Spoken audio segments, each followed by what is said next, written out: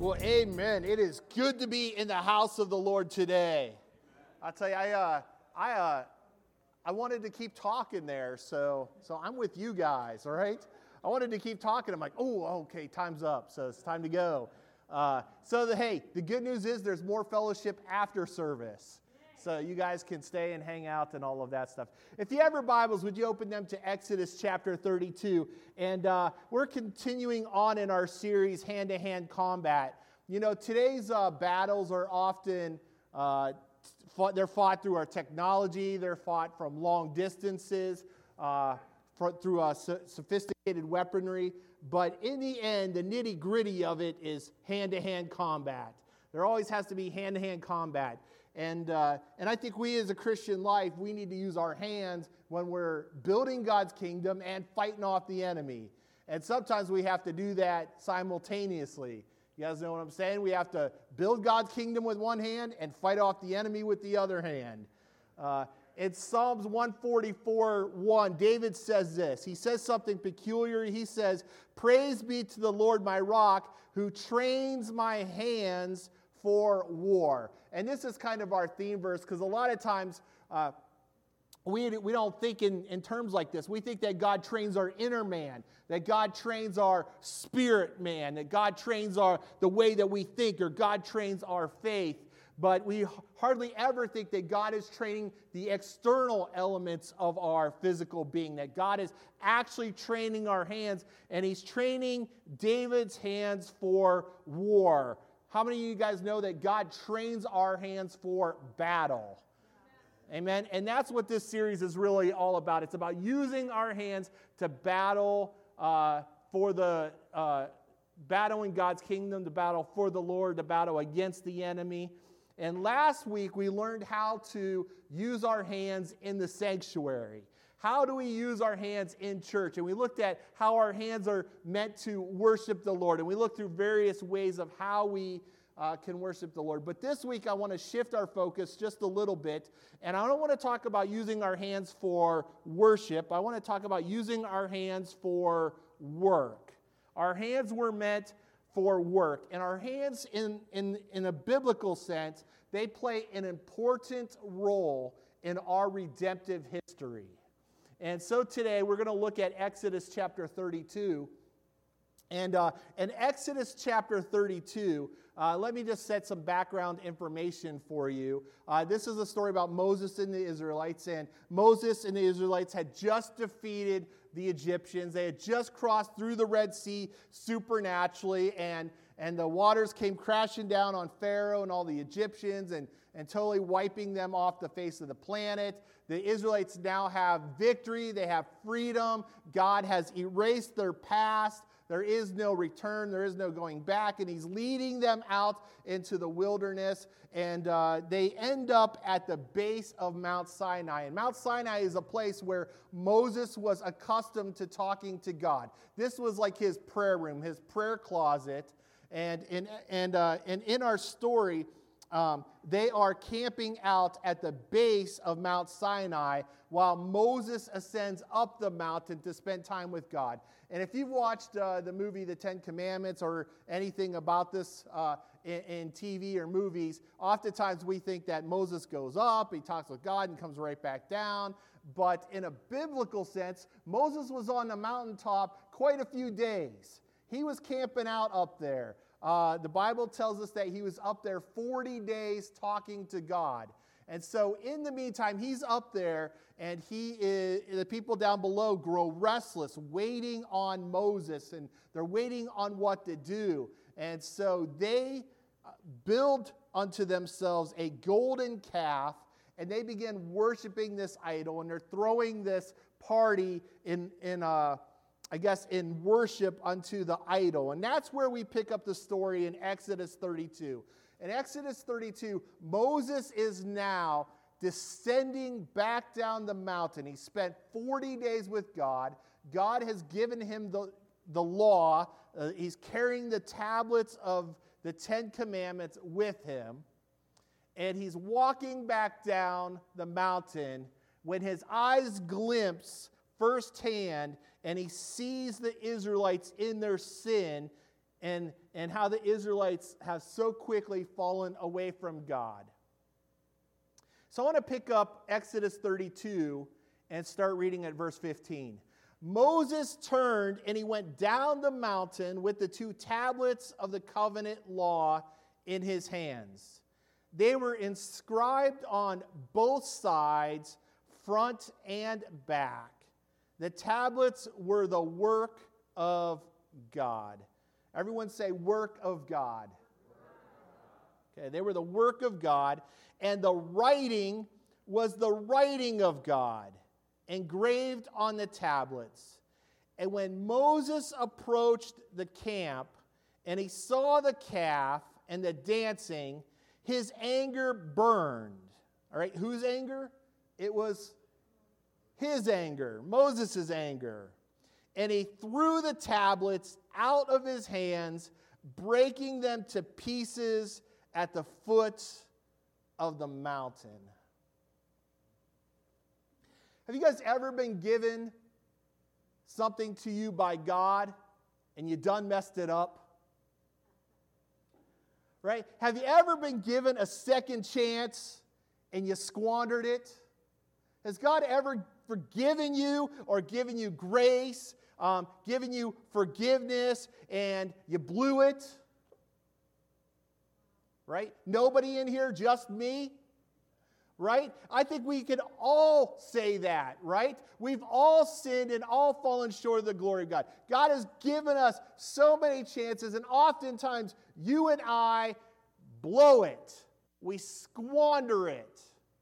That's why sometimes I don't understand judgmental people. Because how can you be judgmental? Because we've all blown it. We've all made mistakes. I know in my religious spirit sometimes I like to judge biblical characters, but I really can't. I'm sure maybe at a time you have often thought about when you get to heaven that you would like to slap Adam and Eve just a little bit. Right? Come on, in our carnal spirit, come on, we want to. But I'll be honest, I can't really judge Adam and Eve too hard because I too have made some bad mistakes. I too have, made some bad decisions along the way. I can't judge Jacob too much because I too have wrestled with God a time or two. I can't judge Peter too much because I too have taken my eyes off Jesus and sunk in the storm. I too have been like Thomas and doubted sometimes. And the one that I thought of this week that I really liked is that me too, sometimes I'm even like Esau and I overpay for food. Right? Esau sold his birthright for a bowl of soup. I feel like that every time I go to the ballpark. Right? Yeah, Kenny wants some chicken wings, right?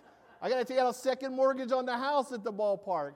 So I can't judge these guys too much. And in our story in Exodus chapter 2, I really can't judge Moses too much because I too have at times been handed something by God unto me and I've done messed it up. I hope that maybe you're in the same ballpark today too. If you are, say amen. All right, so we're all there. We all realize that we've messed things up. And so today, I want to talk about using our hands to work our second chances. Because God gives us another chance. And He gives us another chance after that. And He gives us 70 times 7. And God gives us lots and lots of chances. However, a lot of times, the second chance has a little bit more requirements than the first time around. Sometimes God adds to it. Like you're going to have to do a little bit for it. How many of you guys ever been in the doghouse with your spouse?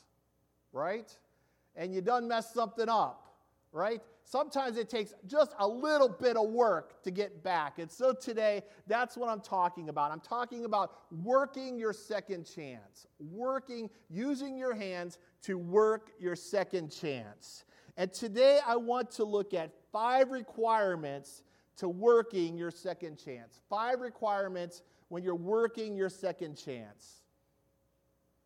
And the first requirement that I want to focus on today is confronting your failures. You're going to have to confront your failures. It is easy to pass blame We live in a world that passes blame all the time. It's not my fault, it's their fault. And in our story, it would be so easy for Moses to just pass blame, right? He's coming down the mountain, and what does he see at the base of the mountain? It's the Israelites partying, worshiping an idol. It's their fault that these tablets are broken, right? It'd be so easy to pass blame on them. It would be easy to pass blame on Aaron. Because Aaron, what are you doing, boy? I left you in charge, right? You're the one who's supposed to be leading these people in my absence. And Aaron, what do you do while I'm gone? You allow them to build an idol. That's just poor leadership. That's just poor leadership 101. In fact, I bet you that Moses was probably a little hurt over this incident because he probably trusted Aaron as his right-hand man. He probably had faith in him. He probably said, Aaron, you are now in charge, and I'm trusting in you while I go away and I go do this. And he's probably hurt that Aaron messed it up so bad. He could have blamed the people. He could have blamed Israelites. He could have blamed Aaron. And you know what? He also could have blamed God. He could have. Because, God, you were giving me this monumental task, and these are the people that I have to work with. Every day. Some of us feel Moses' pain right now. I feel it.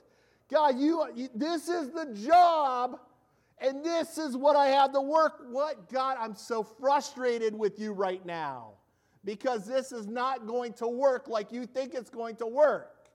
Right? He could have been mad at God. And I found out one truth in life is if you want to pass blame, you can always pass blame. There are thousands of things to pass blame onto. If you want to find a reason for doing something, you will find a reason. And if you want to find an excuse, you will find an excuse. That reasons and excuses are abundant. But if you want to find an excuse, you can find it. But there has to be a moment when you get past all of the blaming and you look inward and you realize that it wasn't the Israelites that broke the tablets. It wasn't Aaron that broke the tablets. It wasn't God that broke the tablets. But it was Moses in his anger that broke the tablets. There has to be this confrontation with your failures, like where you are broken before God. Not only are the tablets broken, but we have to be broken. And you have to realize, God, there's something within me that has messed this up. And we have to humble ourselves. And let me tell you today, one tried and true, that if you do not humble yourselves, God will do it for you. And you don't want God to humble you. Because I've been there, and that's not the fun path. It's better just to do it yourself. Humble yourself. Break yourself. Sometimes there are things that come into your life, and it's only because we are hard-headed people. But sometimes God brings hardship. Sometimes God brings drought. Sometimes He brings famine. Sometimes He brings sorrow. And He's not trying to destroy you. He's trying to wake you up. He's trying to humble you. He's trying to bring you back to a point where you can be used. I don't know if you're in here, but maybe you've done things the hard way most of your life. I could probably raise my hand and say, yeah, I wish I was humble all the time, but there are times when I'm just as pig-headed as every other man that's on the planet. Right? Men are pig-headed, right? We're hard-headed. It's true. I thought there's some brave women out there. But one thing I learned in marriage is that women are more hard-headed. Right? There's a bigger response. There's more brave men out there. Right? We're all hard-headed. Come on, admit it. We all are. And sometimes God has to shake us up a little bit to get our attention and to humble us. See, the reason why is when you and I are full of pride or we're full of hard-headed, we're going against the very nature of God.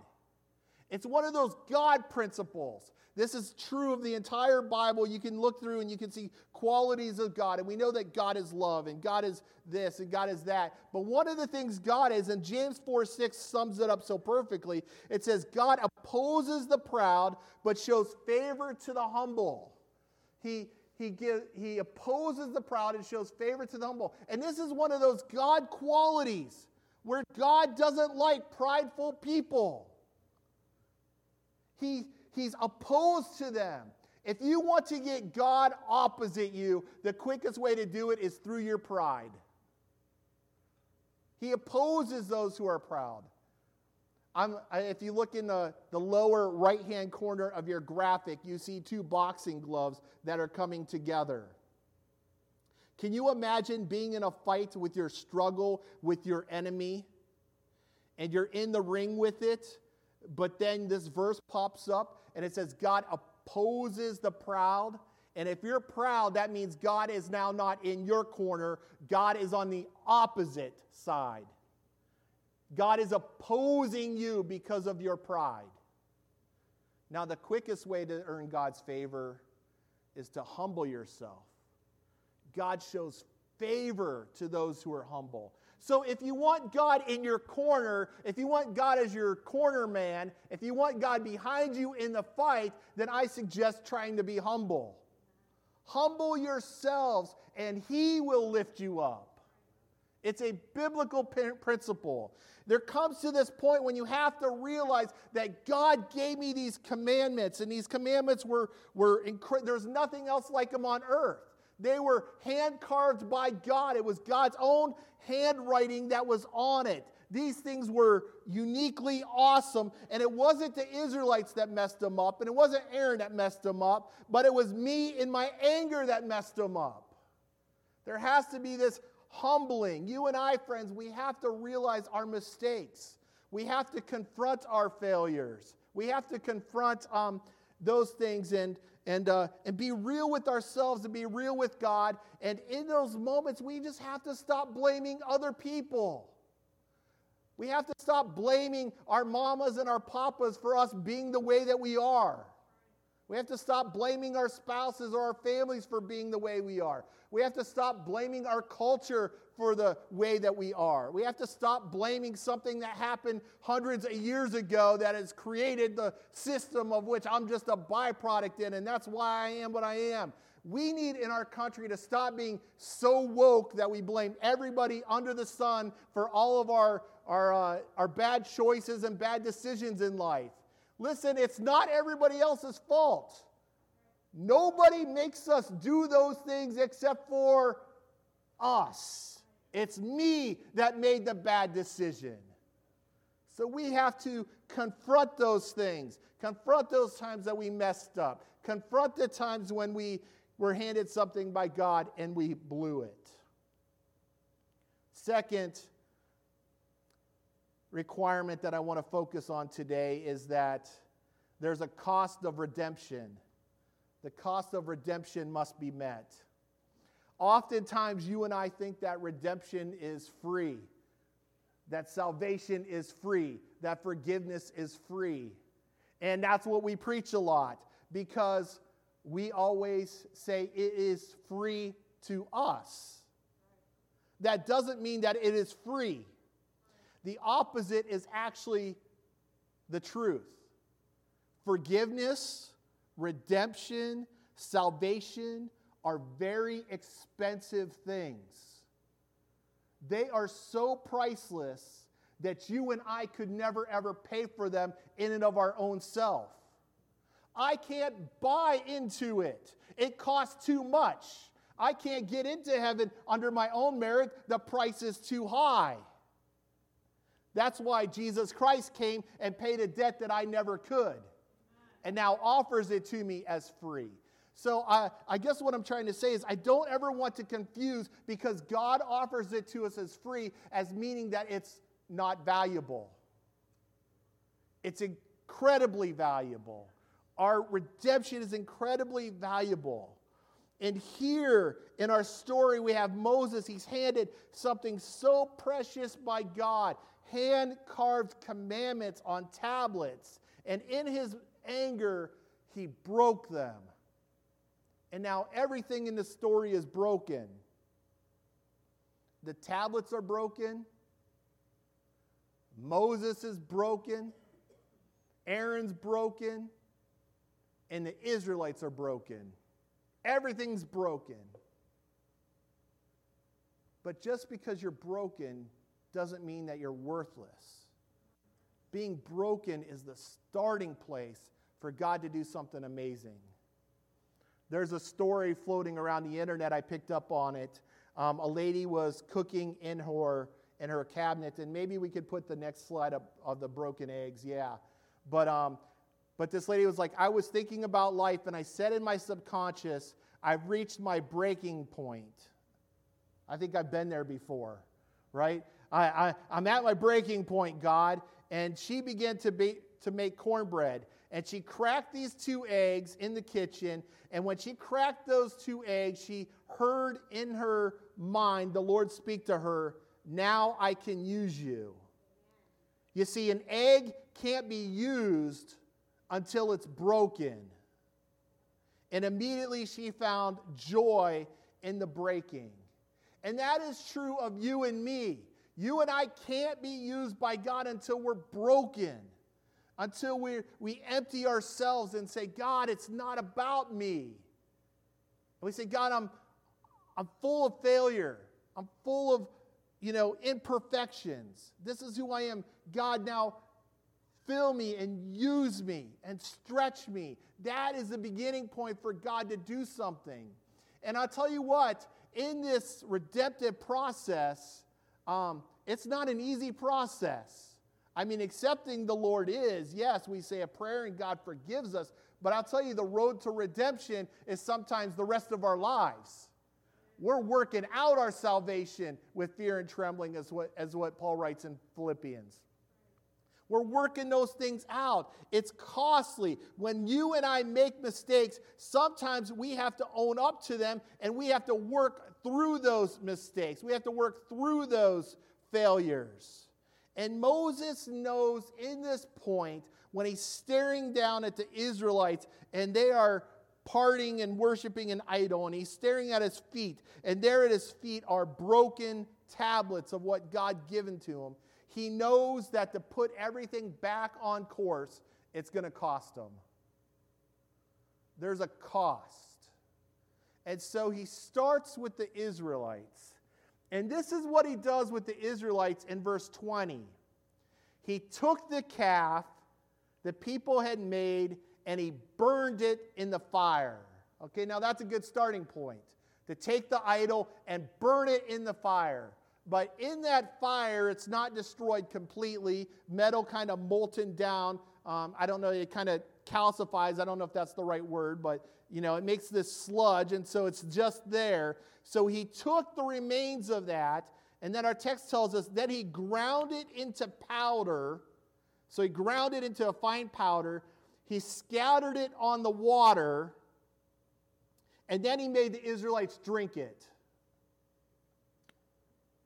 How's that for leadership?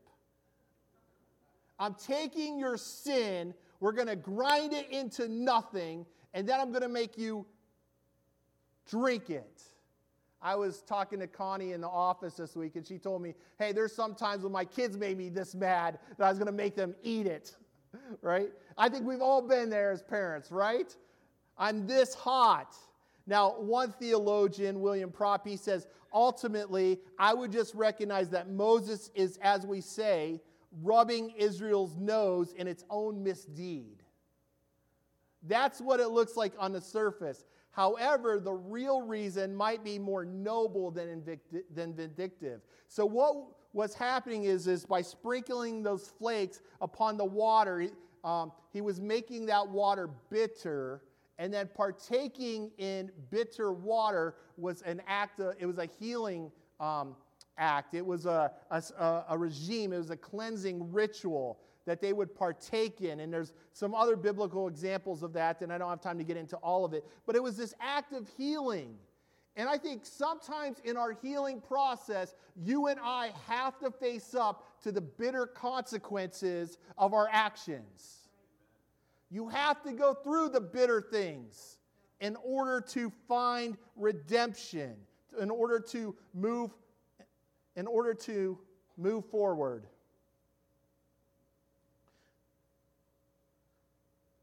There's a time when you and I sin and we got to face the music.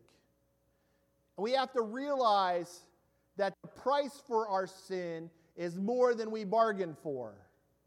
It's bitter and it's painful. But that is what it costs to, for God to move us forward in our lives. If you want healing, if you want to move forward, sometimes you're going to have to deal with some bitter consequences. Thirdly, the third requirement that I want to focus on. So first we have this idea is that we have to face our failures. We have to confront our failures. Then we have to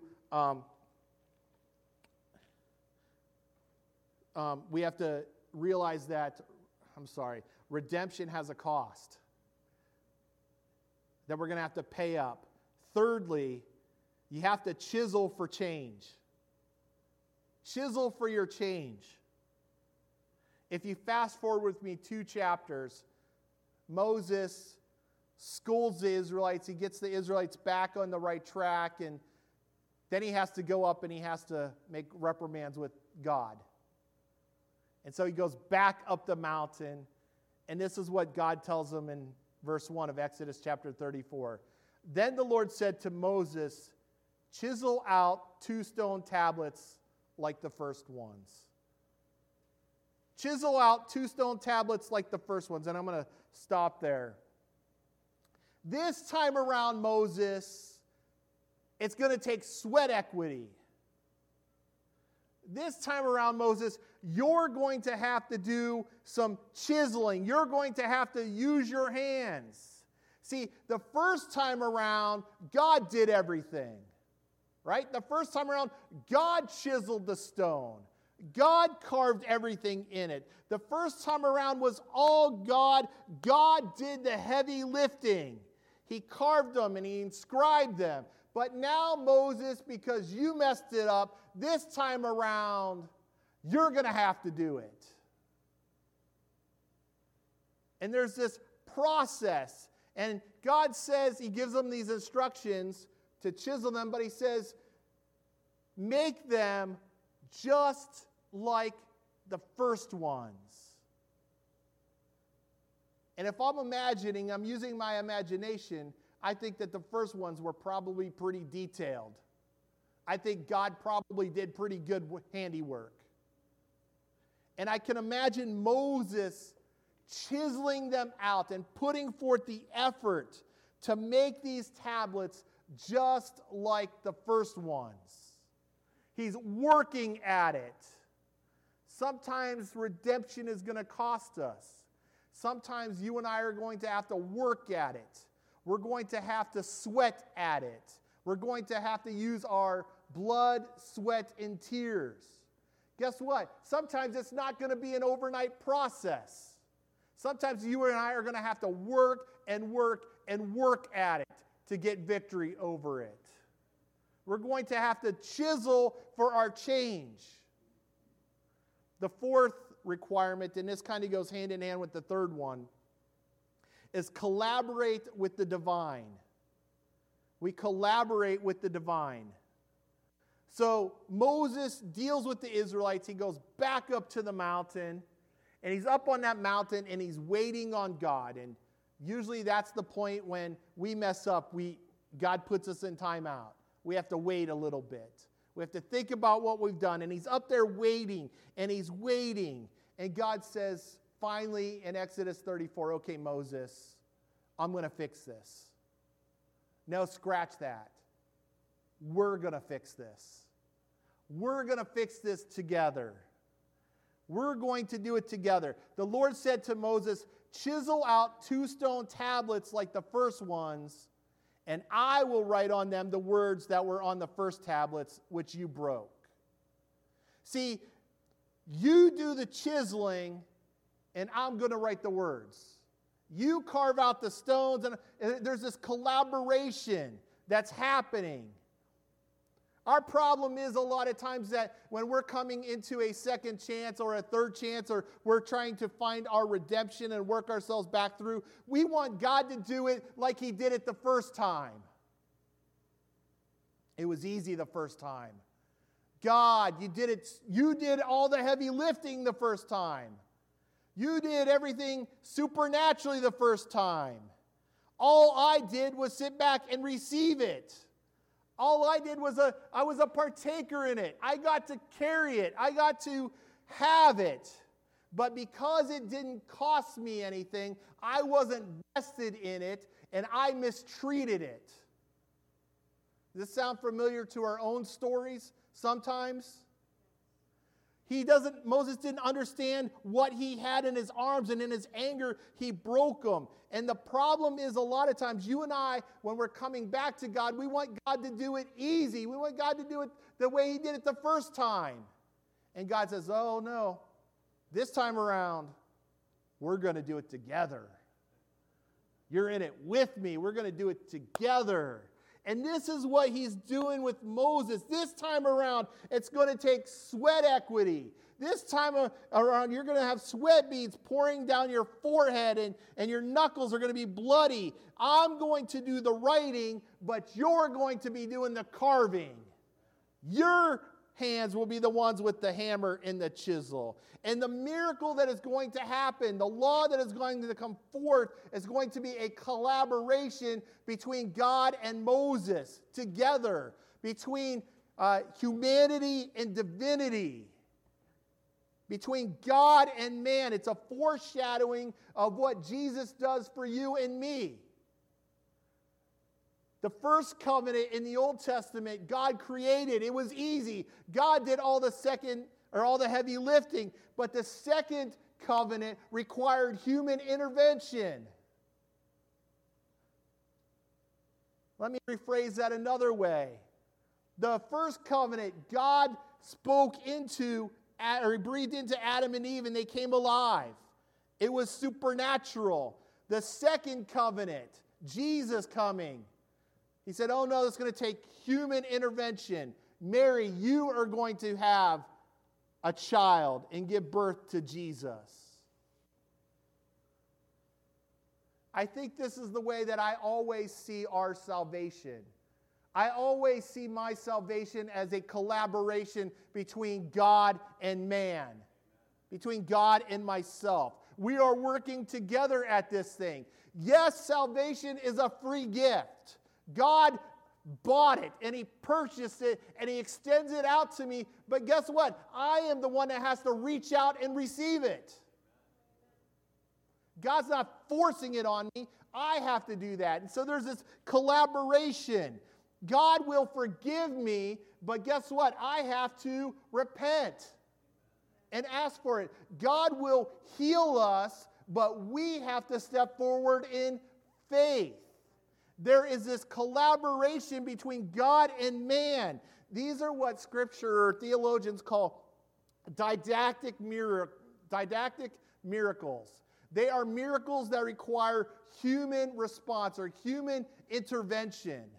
It's like the feeding of the 5,000. If you go with me there in your mind just for a minute, but we know that Jesus is there teaching on the mountainside there, and the people are there all day, and they're famished, and there's no food except for a little boy. He has 2 fish and 5 loaves. And he has to come, and he gives away his lunch so that Jesus can perform a miracle. And they put him in baskets, and Jesus multiplies it and does the feeding of the 5,000. And there's so much that there's leftovers. And it's an incredible miracle that takes place. But it was a partnership between Jesus and a little boy. And the little boy had to give up his stuff in order to feed everybody. It was a partnership. Now, does Jesus need 2 fish and 5 loaves to feed everybody? I'm pretty sure He doesn't, folks. I'm pretty sure that God fed millions of Israelites in the Old Testament with absolutely nothing for 40 years. God didn't need the little boy's lunch. However, it is a partnership. It was a collaboration that made the miracle work that day. And that's a lot of times how God works in our lives, is God wants a collaboration to do something great in and through us. It doesn't work sometimes if it's just one-sided. Some of us, we're working our second chances and we're sweating our tails off and we're doing everything humanly possible to earn our way back and to get a second chance. And guess what? We left God out of the equation. And we're acting like it depends on us and I'm just earning my second chance back.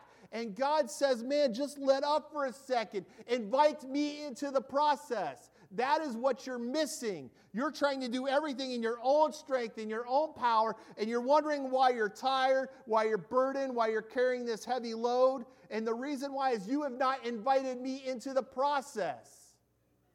Invite God into the process of your redemption and say, God, come in and do that. Spiritual things, the spiritual heavy lifting, the things that I can't do. And God will do that. On the reverse side of that, sometimes you and I sit back in our lazy boys and we're just waiting for God to give us our second chance. And we sit back and we say, God, do it like you did it the first time. Just do it miraculously. And God's saying, get up off of your holy heinies and do something. I know that's going to show up on Facebook later. Right? God's saying, work it. Work it. You can't depend on me for everything. I want to partner with you in doing this. It's going to take both of us to get this done. We have to work our second chances. And in this collaboration, you have to get your hands dirty. You have to confront your failures. You have to realize the cost of redemption. You have to chisel for your change. You have to collaborate with the divine. And the last requirement is value the process. Value the process. There was a path to restoration that Moses was given. Verse 2 of Exodus 34, God tells him, be ready in the morning. Be ready in the morning. Then come up on Mount Sinai. Present yourself to me there on the top of the mountain. No one is to come with you or to be seen anywhere on the mountain. Not even the flocks, not even the herds may graze in front of the mountain. And so, verse 4, Moses chiseled out 2 stone tablets, just like the first ones, went up on Mount Sinai early in the morning as the Lord had commanded him, and he carried the 2 stone tablets in his hands. So Moses chiseled the 2 stone tablets, and this in of itself is a process. Not easy. This week, I YouTubed. There's an old TV show, This Old House. I kind of like it. But it was a YouTube video of this, and they're showing you how to cut stone. Because I'll be honest with you, I'm not a masonry. I don't know the process. So I thought for my sermon, I should know a little bit about cutting stone. It looks like hard work, folks. Your materials are heavy. Stone is heavy. There are equipment that you have to use. Chisels and hammers are heavy to work with. You have to swing those things. And then on top of it, it takes a certain level of expertise in order to get this done, because you have to know exactly where to chisel and work in that stone so it goes, in the grains of the rock. Something like, I don't know. Hey, we'll all watch the YouTube video later and we'll all get caught up on it. All I know is it took a lot of work. And he asked Moses to do this. Now, this was not out of Moses' realm of expertise. If you remember, Moses grew up Egyptian, and Egyptians were known for their architecture, for their buildings, for their structures. They were well versed in this. God is not going to use you above what you can do. So when you say, oh, in my redemptive process, there is more work and it's above, it's more than I can bear, it's more than I can do. Not true. God gives us what we can handle in that process. But the point that I'm trying to make out is that there is a process, and that process involves hard work. It doesn't come overnight. Now, in our story, Moses does miraculously puts his hands to the plow and gets it done in a 24-hour time span there. But a lot of times, our redemption doesn't happen overnight. It is a process that we have to walk through. And we have to walk through it sometimes day by day, week by week, month after month, maybe even year by year, until we can see victory over these things. It's a process, folks. But I want you to value the process. Enjoy your moment in the process. Every part in the process where you're putting in blood and sweat and tears is doing something amazing in your spiritual man and pulling you closer to God. Paul writes it like this in Ephesians 2. 2 Corinthians 4:17. I don't know where I got that. 2 Corinthians 4:17. For our light and momentary troubles are achieving for us an eternal glory that far outweighs them all. God is doing something in and through us. I'm going to ask Courtney if you would come to the piano, please. And today I just want to wind this down, folks, because some of you here, maybe you're here, maybe you've been working a second chance. Maybe you're in a second marriage. Maybe you're in a rebound relationship. Maybe you're working a job that your job that you had fell through and now you're doing this on the side just to make ends meet. Maybe you're doing something to earn a second chance in life. Maybe you blew it the first time. I don't know what that is. It's different maybe for you than it is for me. But maybe you've been handed something by God and you done messed it up. I want you to know that it's okay because we've all been there. We've all fallen short. But I also want you to know that our God is a God of second chances. And He's a God of third chances. And He's a God of fourth chances. And He's a God of 70 times 7 chances. God will forgive you. But there's a process. And it's not always easy. And maybe you're here today and you've been in that process and you've been fighting and you've been struggling in that process for so long. And you're tired and you're burdened because you've been doing it too much on your own. And you say, God, this is a collaboration. Today is the day where I need to take some of that burden off of my shoulders and remember God is part of this equation. God, I need you today in this moment. Maybe you're here today and you've been just sitting back and you've been waiting for God to move, waiting for God to give you that second chance, waiting for God to make everything all right just miraculously. And God is saying to you, no, you know what? You need to do something. If you start working, I'll start blessing. You start working, I'll start blessing. Would you bow your heads with me for just a moment? And maybe you're in this place and God has laid something. Maybe this is a season you're in today. And you're saying, God, I've been struggling for so long. God, I need you. I want to invite you in right now and realize, God, I can't do it in my own power and in my own strength anymore. God, I need you.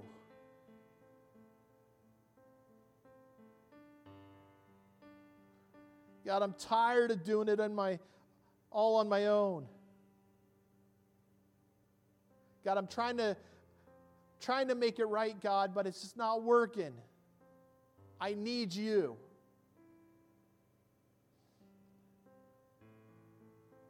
Just invite the Lord in right now. Invite Him into your life. Maybe you've never prayed that prayer of salvation. Today is your day. Today you can just say, God, come into my life. Lord, I realize that I've made the mistakes. I realize I've blown it. God, but I need you to come in.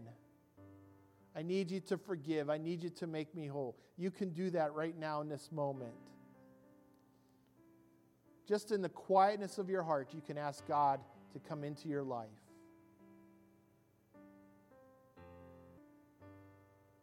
Maybe you're here and you've taken the opposite approach, and there's a situation that's weighing on you. There's something in your heart that's bugging you. It's a burden that you've been carrying, and you've just been sitting there and you've been praying about it. And you've just been giving it to the Lord over and over and over again. And you just say, God, do something. God, do something. God, do something. But yet you haven't taken any steps with your own hands to fix it. And today the Lord is speaking to you and saying, today is the day that you become a person of action. Today is the day that you move forward and put it into practice. And God says, I'll be with you, but we have to do it together. It can't be all me. We're going to do this together. So now in this place, Lord, I know that you're doing things that we cannot possibly do, and you're touching our hearts in ways that only you can. And so, God, today I pray, Lord, for our church. I pray for our people, for the people that are here. Lord, I pray for our families, God, as we're moving forward. Lord, that we would move forward with God. Move forward.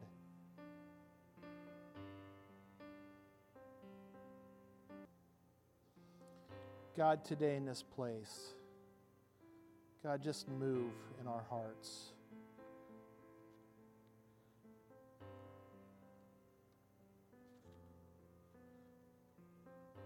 Move in this place.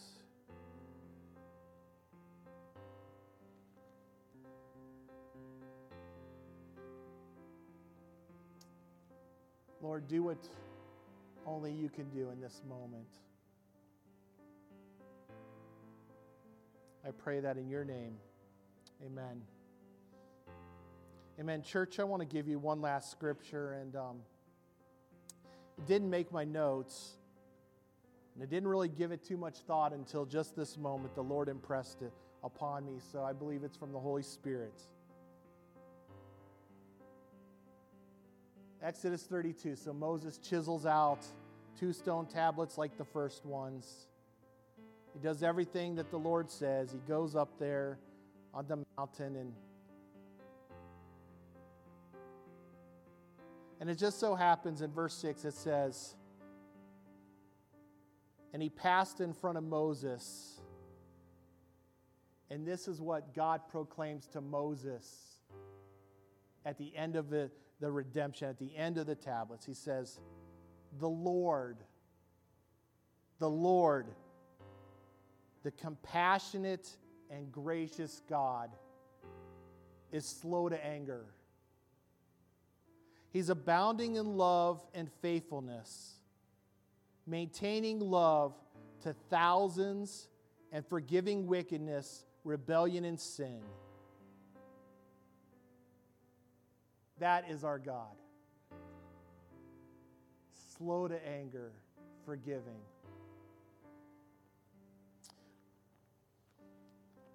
As we conclude our service, I want to encourage you. Work your second chance. Work your redemptive story. God is doing something beautiful in your lives. Enjoy the process. It may be for the next week. It may be for the next month. It may be for the next year, or maybe for the rest of your life. But enjoy what God is doing. Make your life a partnership between you and Him. Amen. Amen.